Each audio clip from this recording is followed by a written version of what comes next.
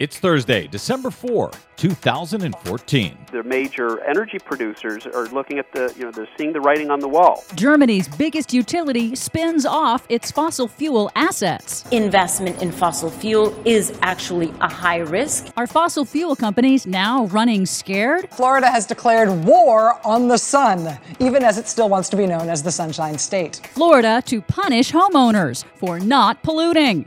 Plus, it's also a good time to remind that business is in partnership. There can be private and community relationships in giving back. MSNBC's big infomercial for big coal. All of those big stories and more straight ahead. From BradBlog.com, I'm Brad Friedman. And I'm Desi Doyen. Stand by for 6 minutes of independent green news, politics, analysis, and snarky comment. North Dakota is at the center of the nation's energy boom, and the growth is explosive.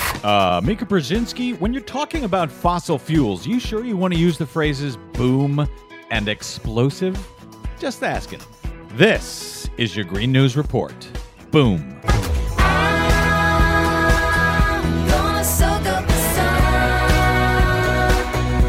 Okay, Desi Doyen, on this broadcast, I know we give a lot of grief to Fox News and the fossil fuel-loving right-wingers over there, but let's not overlook MSNBC. I mentioned Mika Brzezinski in the teaser there.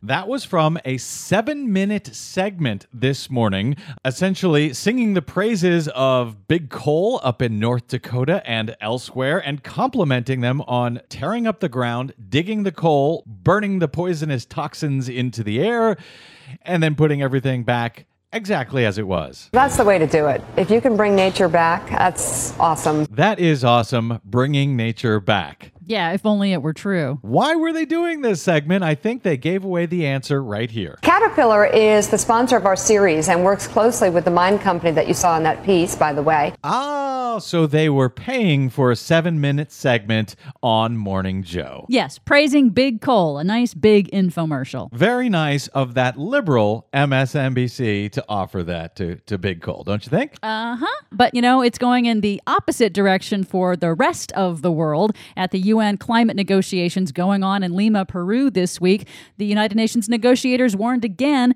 that scientists say if we're going to have a chance of avoiding catastrophic global warming, then most of the world's fossil fuels have to stay in the ground unburned. That's not going to sit well on MSNBC. That means that those fossil fuel reserves are in danger of becoming worthless, what's known as stranded assets in the financial industry. United Nations climate chief Christiana Figueres also warned fossil fuels are really a high-risk investment. The exploitation of oil is getting more and more expensive, whereas the technologies and renewable energies are getting actually cheaper and cheaper. So we do have, just from a financial and business perspective, a stronger case every day for renewables and a weaker case every time for fossils. The risk of stranded assets is a growing realization among global institutional investors, like those tree-hugger hippies at the Bank of England, who announced this week they are doing a top-to-bottom review of all of their fossil fuel investments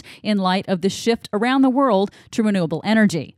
It's already underway in Germany, way ahead of the rest of the world in transitioning to low carbon. In an industry-shaking announcement this week, Germany's biggest utility, E.ON, said it is spinning off its fossil fuel assets into a separate company to protect its growing and profitable renewable energy assets from that exposure to fossil fuels. In other words, they're realizing that fossil fuel is poison financially and in other ways, and it may be hurting the rest of their business.